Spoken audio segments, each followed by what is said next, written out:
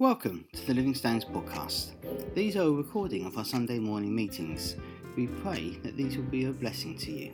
So please enjoy listening. If you want to know more, please contact us at office@livingstoneschurch.co.uk. So my name is Sue, and I'm here this morning representing the church to welcome everyone here to our church this morning, and we pray our blessing will be upon each one. Today we've got worship time, which will be led by Ellie on the keyboard, which is so wonderful to gather together and worship our Lord and Saviour Jesus Christ. Then we have what we call a family time, and that will be an introduction to something unusual in the Bible, and we'll be handing over to Martin for that. Then we have a communion service together, which is being run by our life group. And I was thinking about this, and actually it's a mini feast representing the great feast that is to come in the future. So come and enjoy the feast today, a feast of blessing, a feast of worship, and a feast of learning together about the wonderful work of our Saviour Jesus. So everyone, you're really welcome. And when we get to that feast in heaven, we don't know when that will be, of course, well, either when Jesus comes back or when we pass away, there'll be a chair there. There'll be hundreds, millions of people, but there will be a chair with your name on it and my name. We are going to be welcomed individually and personally, and maybe as a fellowship, as a church, because we're like a temple together, aren't we, in which the Holy Spirit dwells. You'll be there with your name on a chair. Imagine that. When you go to a wedding, sometimes there's names, and you have to walk around the tables to find your name. Your name will be there when we... Somebody said, I'll be in the basement. No, I was just going to say, I'll be in the kitchen.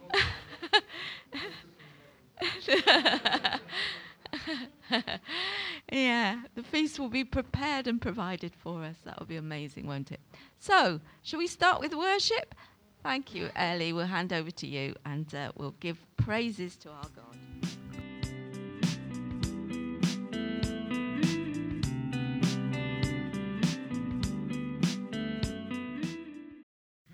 When you receive an invitation to a wedding, it usually looks pretty, and it's got maybe a silver little bow on it or something. And inside, all the details about the wedding are given you, aren't they? You know the date, you know the place, and you know you're invited because it's got your name on it. And you keep that invitation card, and you look forward to it. And for this wedding, which Jesus has invited us to, we don't need to buy a present. Everything is given us. We just come as we are. But with that invitation, we know our name. We know we are welcomed when we go to that. And don't we look forward to it on that day when you know that wedding is going to take place and you're going to be there. And the bride and the groom. I've never seen a bride that doesn't look beautiful when you go to a wedding. So that's us. Our church will be there. We'll be the bride at this wedding. So we get an invitation as a guest, but also we are the bride when we get there. So we are blessed, wonderful people, because it costs nothing. Thank you, Lord. Dear Lord God, how we praise you, how we thank you. Your mercy is endless, and it includes everyone. The people in the basement, the people in the palaces, wherever we are, we're all welcome to that when that invitation goes out, and we just have to say, yes, I am coming. Thank you for the invitation. I'm coming. Thank you, Lord. Oh, it is too good. It is too good to be true. But it's true. It is true. Wow. Amazing, amazing. Thank you, Lord. Thank you for now. Thank you for the future. Amen. Amen. Okay. just want to bask in the wonder of it.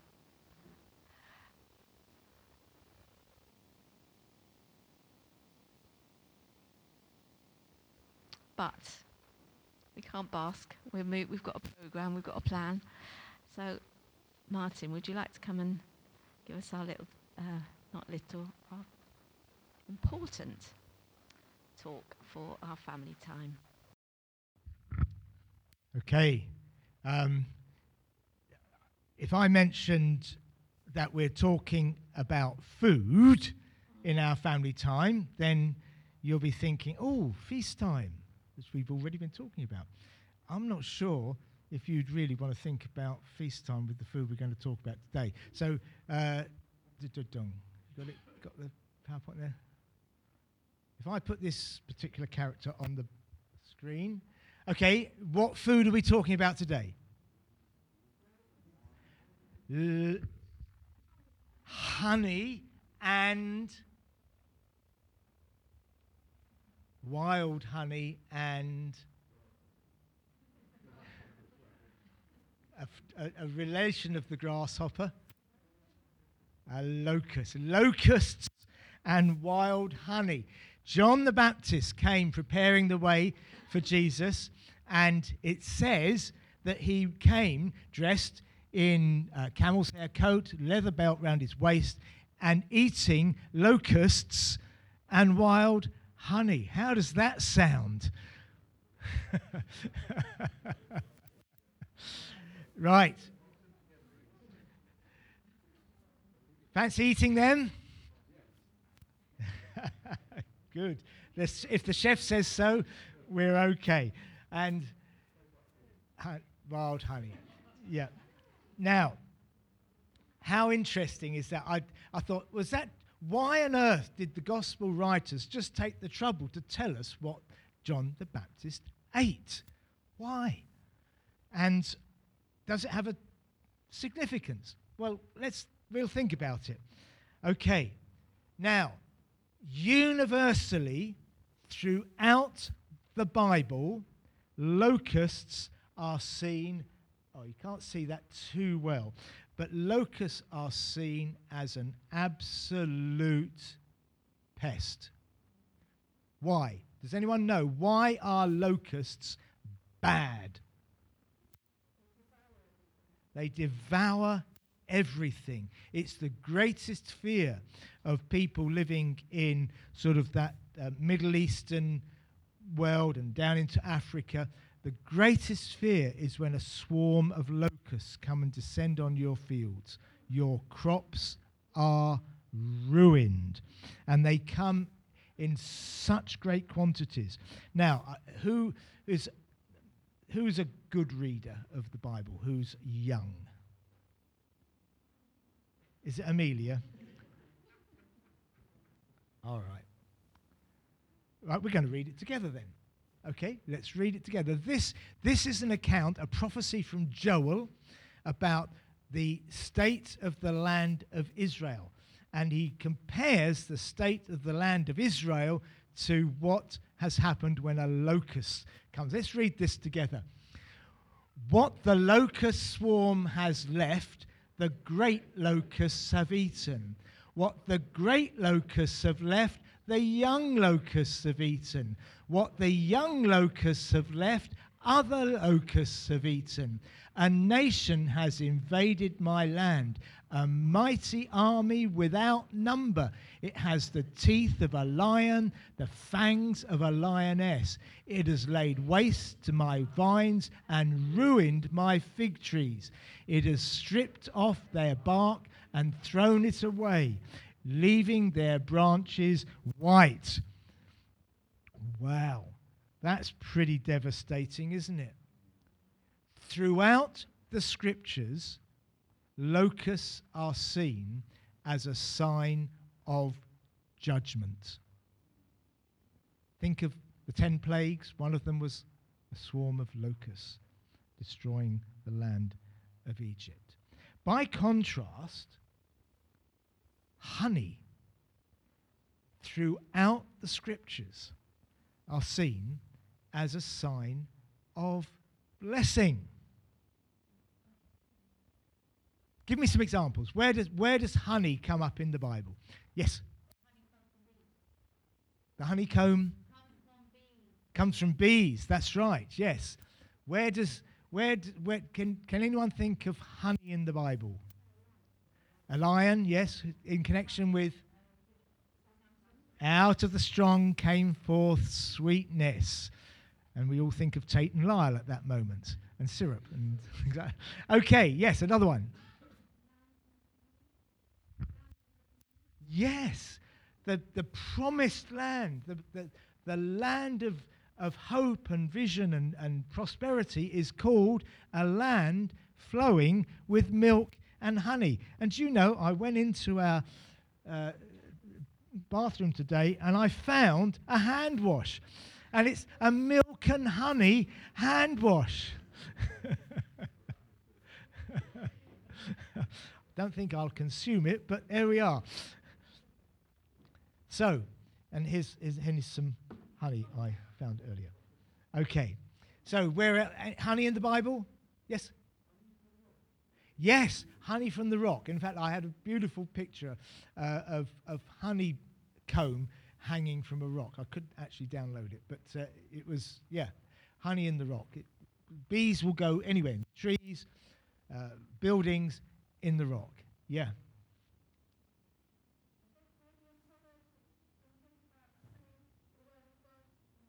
Yes, yes. The Word of God is like honey. Quite often it's in the Psalms and in the Proverbs, the Word of God is likened to honey, sweet. Yep. Jonathan, son of Saul, remember, dipped his spear into honey and ate it, and it gave him strength for the battle.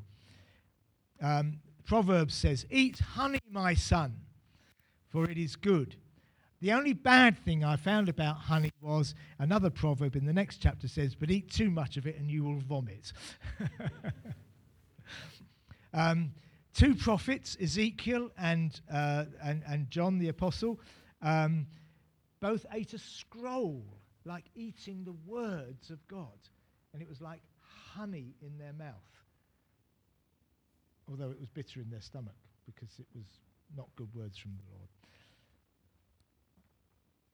So, just one or two things, facts about honey. To produce about a pound of honey, over 2 million nectar-producing flowers must be visited. So you think, here we are, that's about a pound, well, it would have been about a pound of honey. 2 million flowers have been visited to produce that. An average bee produces just 1/12 of a tablespoon of honey in its lifetime. Lives about 6 weeks. Okay, honey, here's some good things about honey. It's a great alternative to artificial sweeteners and table sugar. Better than sugar. Honey can be used for skin care, wounds. It used to be commonly used to heal wounds. Can help soothe the sore throat. Yeah, you know, and colds, honey and lemon, we all do that, don't we? Honey is a great source of natural energy. Properly stored, honey never goes bad. Isn't that amazing? Honey can last for thousands of years if you store it properly. Honey builds your immune system. It's good for dental care. So, you know, sugar's bad for you, but actually honey's good for your teeth. And honey has every single nutrient needed to keep a person alive. Isn't it astonishing? Right. What's the significance then of John the Baptist eating locusts and wild honey? Interesting, the message that John brought. It was a message of hope. The Messiah is coming. The Savior is on his way.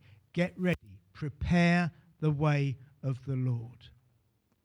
but he also comes, it said, with his winnowing fork in his hand to separate the wheat from the chaff. Salvation and judgment. If you don't get your heart prepared and ready for the King, if you stand in opposition to Jesus, then you could suffer the fate of locusts. But if you welcome Jesus into your heart and life, your life can become as sweet as honey.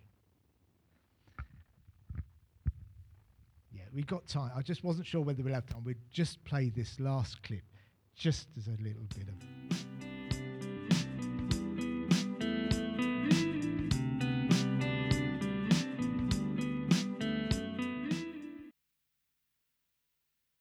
He was just about to say, I think John the Baptist might have been onto something.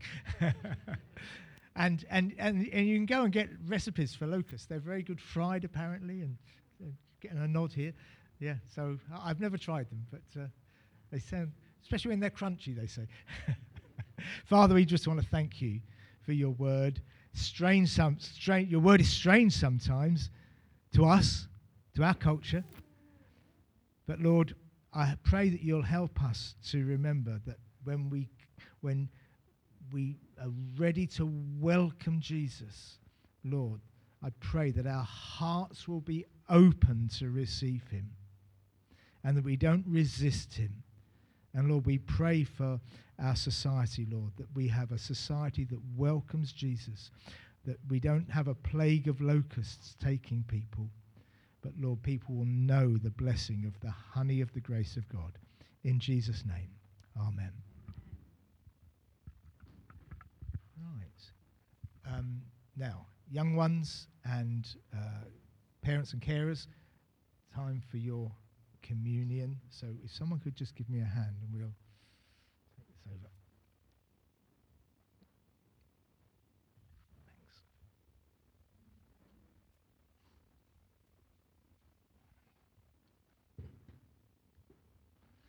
So Sue was saying earlier that when we eat communion, it's only a small feast, if you like. It's a small meal. It's a little sip of grape juice or wine and a small piece of bread that we take. But it's like a picture of the great feast that is ours when we go to be with the Lord forever.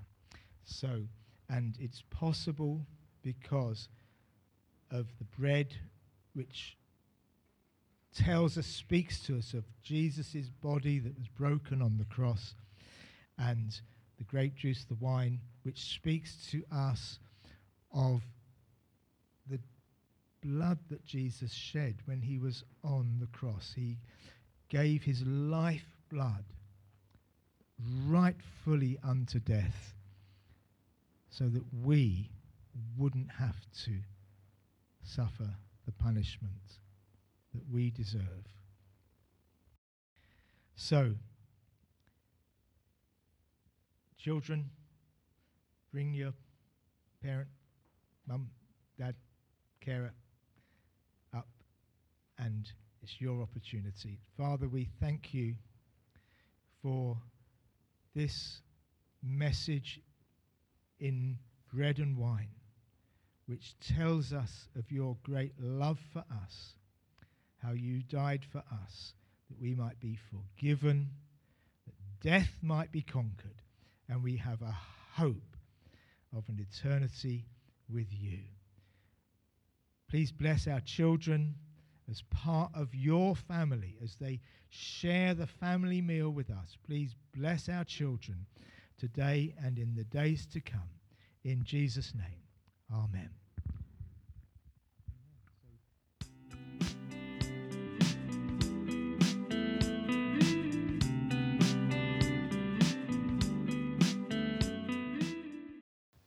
Right, we're going to allow our children to go to their group. You're very welcome to go, look, children.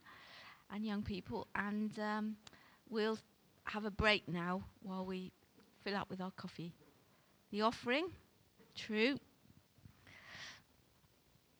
Yeah, right. So, thank you, Thomas. There you go. So, children, your offering to our young people that we support in Uganda. Now, if we had a real giraffe here, you could stand underneath him, you know, he's so tall. So after church finishes, after we finish our service, there'll be a lunch to which everyone is welcome if you'd like to stay. That will be downstairs. It's not honey and locust, it's carrot and coriander today. So you'll be very welcome. So, yeah.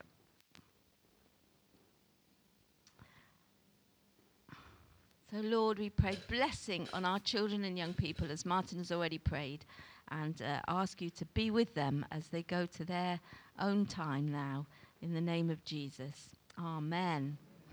Amen. Now, if you're a visitor here, welcome to you, and with this basket is not for you, you're to pass it by. But if you are a Livingstones member regularly, then please, the offerings are for the work of God in many different parts of the world, and for our expenses here. Thank you.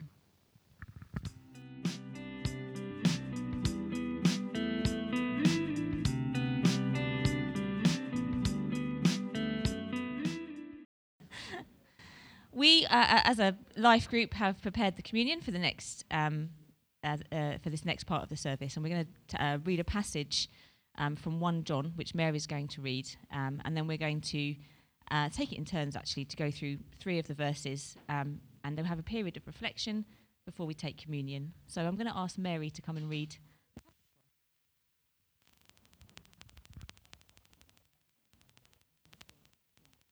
Cool.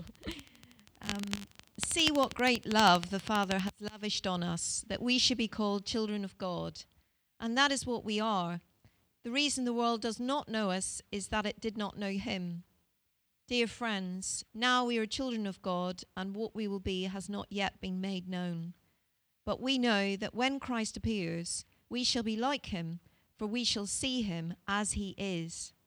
All who have this hope in him purify themselves just as he is pure. 1 John 3, 1-3. I'm going to speak about the first verse, which I'll just read again. See what great love the Father has lavished on us, that we should be called children of God, and that is what we are. The reason the world does not know us is that it did not know him. So, context, this is John, one of Jesus' apostles, writing. The same John who Jesus asked to take care of his mother Mary as his own mother after at the crucifixion. John's writing pastorally to several different churches, Gentile congregations. So the first word we have here is see. It's not dramatic enough.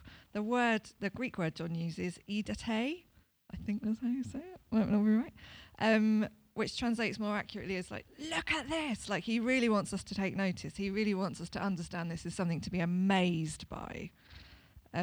Because this isn't just any old love that he's talking about. This isn't a rom-com version. It's not like the love of a favourite car. It's not the way that we might love our bed. Is that just me? Agape love is the love John's talking about here, an unconditional, sacrificial love. And it says this love's not just given, but lavished upon us. So much so that we get to be called children of God. Not because of anything we've done, but because of his love for us. And John specifically mentions not only do we get to be called children of God, but we truly are children of God. We're his children. That is who we are, he says. In our culture, we try and build identities and selves out of all kinds of things, like our relationships, our jobs, possessions. Like, it's very normal for us to say, I'm a mum, or I am a student, or I'm a husband, or I am a youth worker, or I am a homeowner, all these sorts of things. I'm a business owner. Or we'll define ourselves and feel judged by negative connotations, things that we in our society or culture feel bad about. Maybe I am divorced, or I am in debt, or I am a failure. But none of this is who we truly are. We strip all this away and our only true identity is in Christ. We're called children of God.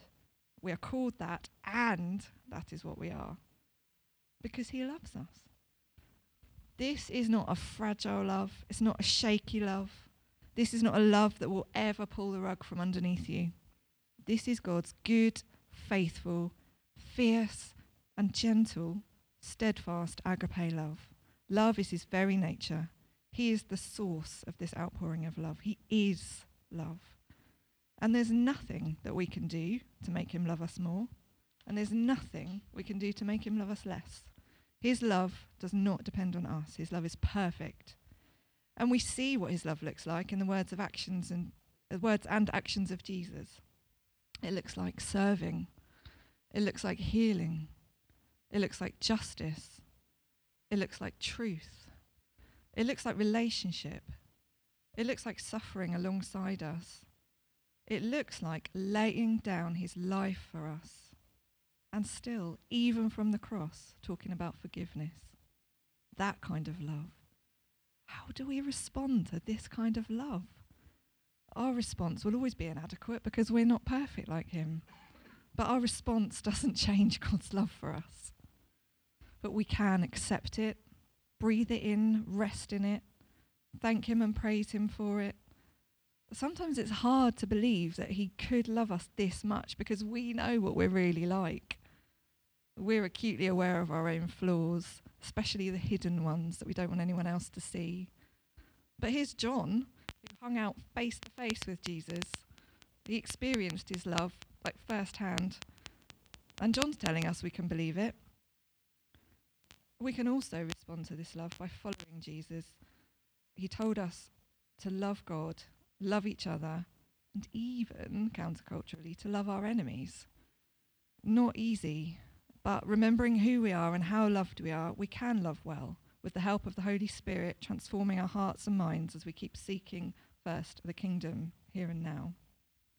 And John goes on in the second part of verse 1 to say the reason the world does not know us is that it did not know him. The way John's using the concept of knowing here involves more than just information. It's not about knowing a fact. It refers to a sense of intimacy and connection. And this is how God knows us, intimately, better than we know ourselves. And he still loves us, lavishly. We are deeply connected. He is in us, and we are in him.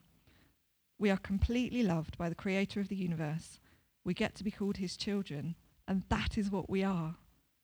And there is more to come. Not everything has been revealed yet, as we hear about in the next verse, which Rob, I think, is going to talk about. Thank you, Joe.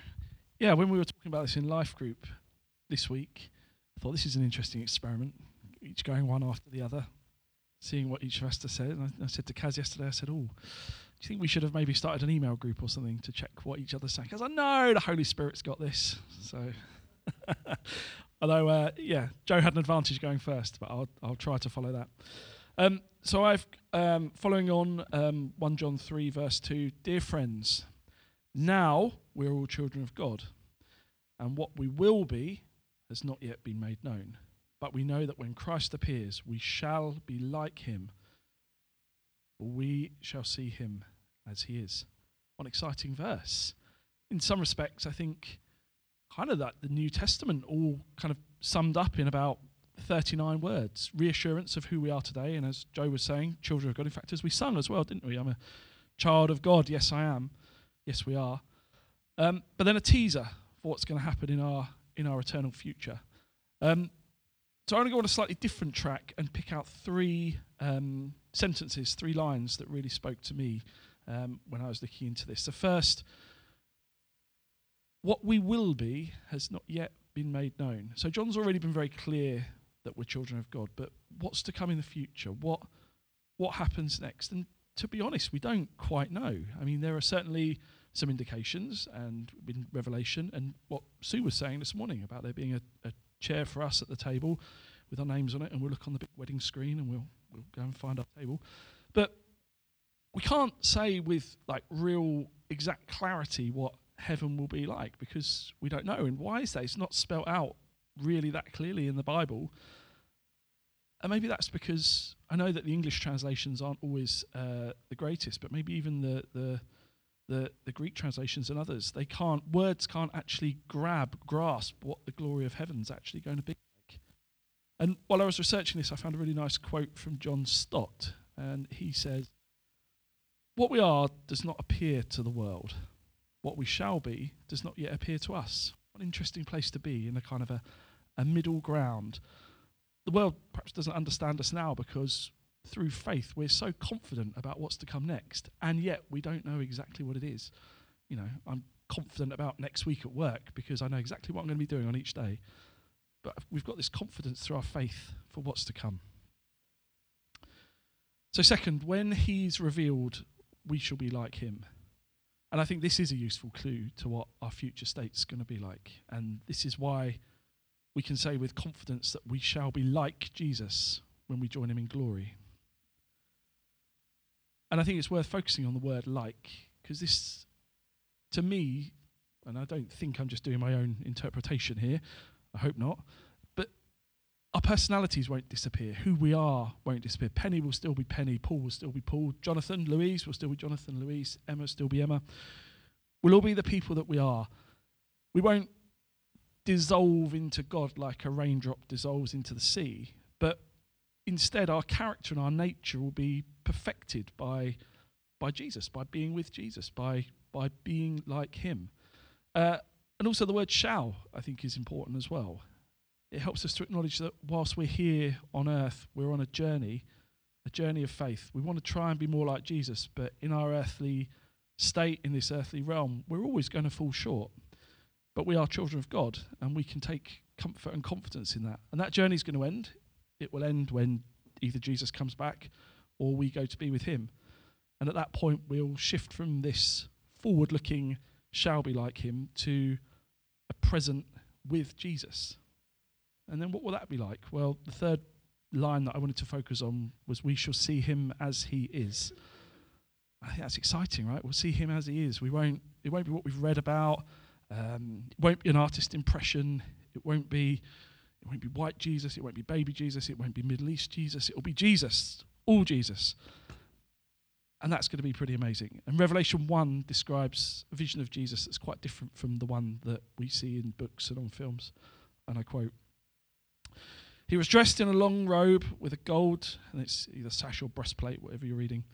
"His head and his hair were white as snow white wool.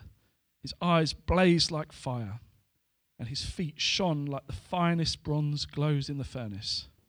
His voice had the sound of a great waterfall." Great waterfall, that's amazing.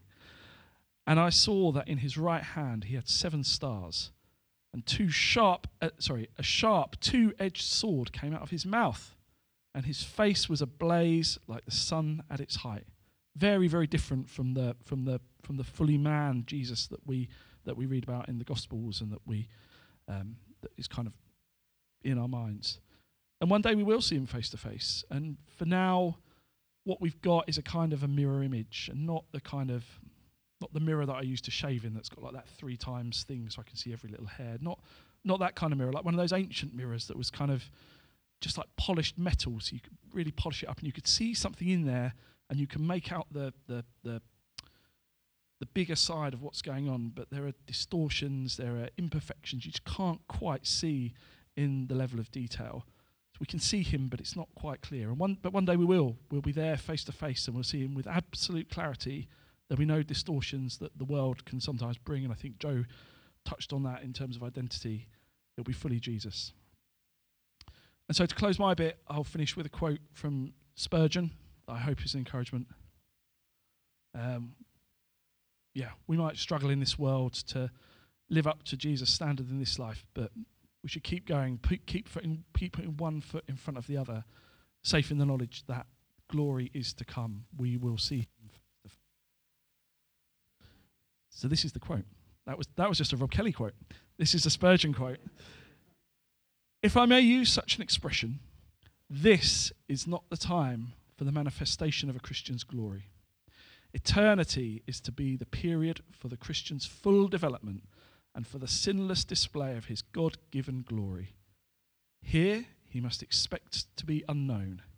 It is in the hereafter that he is to be discovered as a son of the great King. Ellie, over to you. So, so I got the verse 3, which is the shortest one. Thanks, guys. Basically, everyone who has this hope in him purifies himself, is the first part of that verse. Building on what Joe and what Rob has said, we're children of God, and we have this hope in that, and hope meaning not I hope that's going to happen, but there was a word and I should have written it down because I've forgotten it.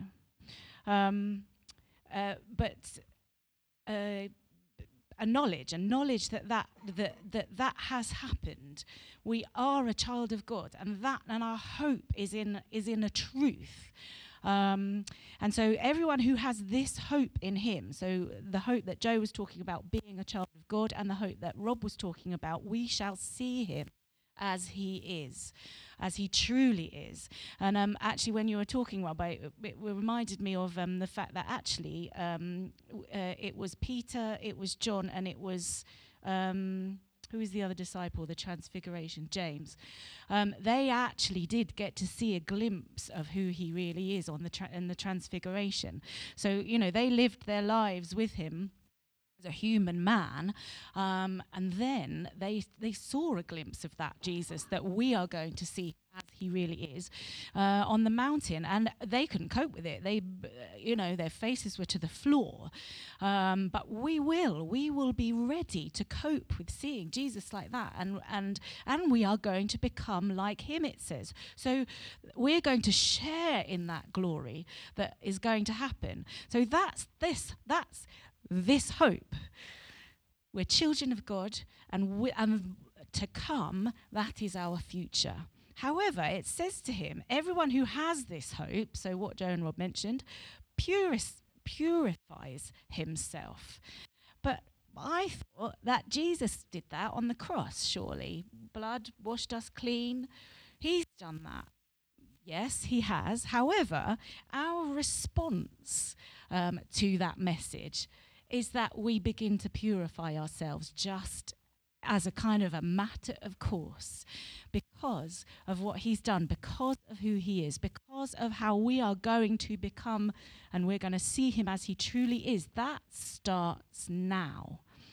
We start right now behaving like a son of God, and that's what it means in that we are purifying ourselves, but not in the sense of I've got to now try and be really good all the time. That's not what it is it? It's a kind of like I get this. I've chosen this. I've chosen God's way. I've chosen to be a child of him. I've chosen Jesus. I've chosen his ways. I want to be that servant and that example that he gave us. And so through that natural response, but John says that's what we're doing. We are purifying ourselves. It begins now, right now. And we're doing it to ourselves without even sort of having to kind of think about it. The Holy Spirit is doing it within us. So yes, he's doing it, but because of our hope, because of our response to that hope, it's begun a purifying work in our bodies and in our minds and in our hearts. Right now, it starts today. We are children of God, and we are being purified, cleansed, becoming who we're supposed to be. Not yes, the hope, it will be fulfilled when we get to heaven, but it's begun already. And who doesn't want that? Who wants to just sit on the, sit back and just like, oh, we just got to get through this. And then, that the goal is we're just got to wait, just got to sit around, hang around, do whatever you want. We're just waiting. It doesn't. Who wants that really? Because actually knowing that for now is the most amazing thing to help us in our lives. Heaven starts now. So, amen. So this hope in him, ultimately our hope is not in heaven or in our own glory in heaven. Our hope is in him, which is now, isn't it?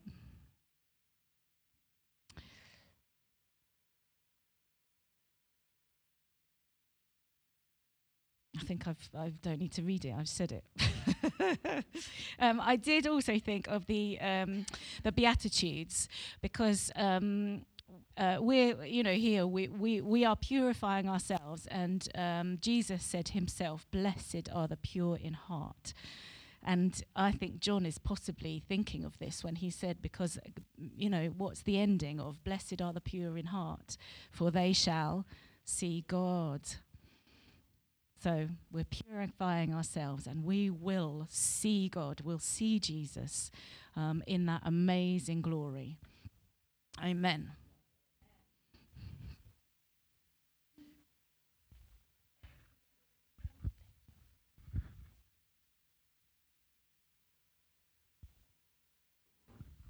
Thank you, Ellie.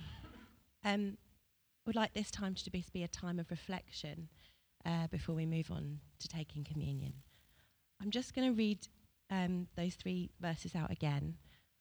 If you'd like to close your eyes, you can, just to have that real concentration of what you're hearing. And then I would just like to, and if you're happy to do this as well, to invite the Holy Spirit to speak to you through these verses and what we've heard this morning. See what great love the Father has lavished on us, that we should be called children of God. And that is what we are. The reason the world does not know us is that it did not know him. Dear friends, now we are children of God, and what we will be has not yet been made known. But we know that when Christ appears, we shall be like him, for we shall see him as he is. All who have this hope in him purify themselves, just as he is pure.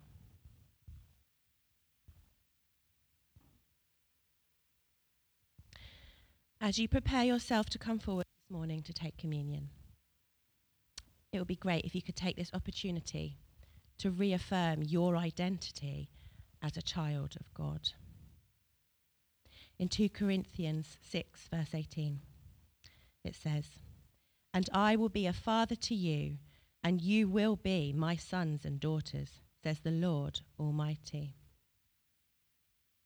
To be a child of God means we are loved limitlessly. We are his children. We are looked after, we are guided, we are protected by him. We are created in God's image. Take comfort and confidence in this, as has been said this morning. Through Jesus' death and resurrection, we are saved. Hallelujah.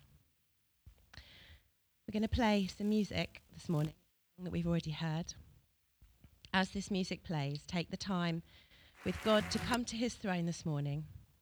Let the Holy Spirit guide you in anything that you need to lay at his feet, so that when you come to the table this morning, you're prepared and you're ready to praise him and thank him and give for everything he has given freely to us. Think about those things that the Holy Spirit has prompted you in this morning, and respond at the table. Do you simply need to thank and say thank you for his never-ending, deep-rooted agape love? Just ask the Holy Spirit to guide you, as that is what God has given us to help us. I'm going to play the music.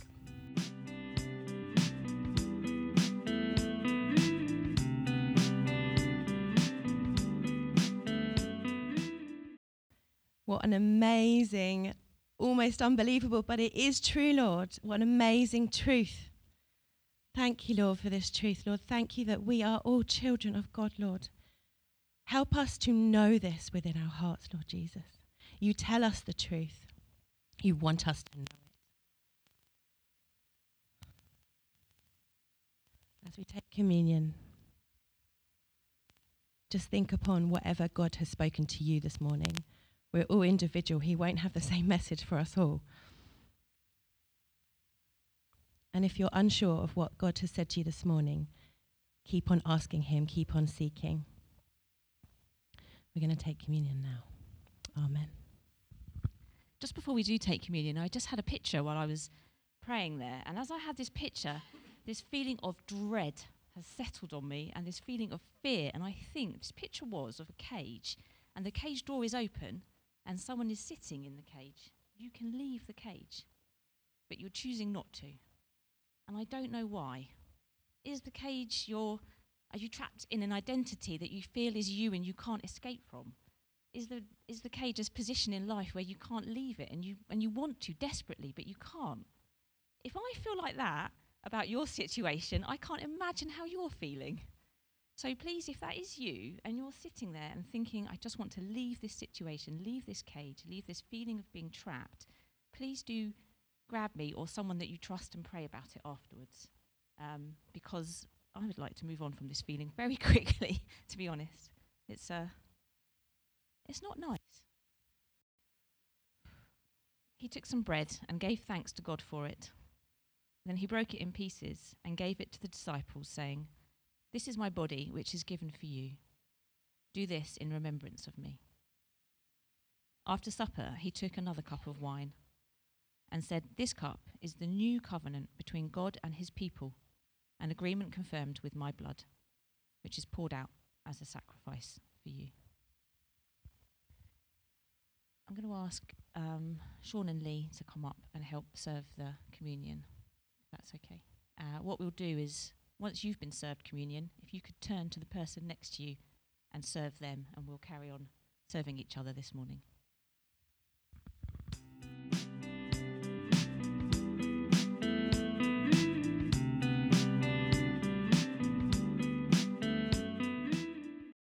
Standing on holy ground with our Lord and Saviour, Jesus Christ, amongst us.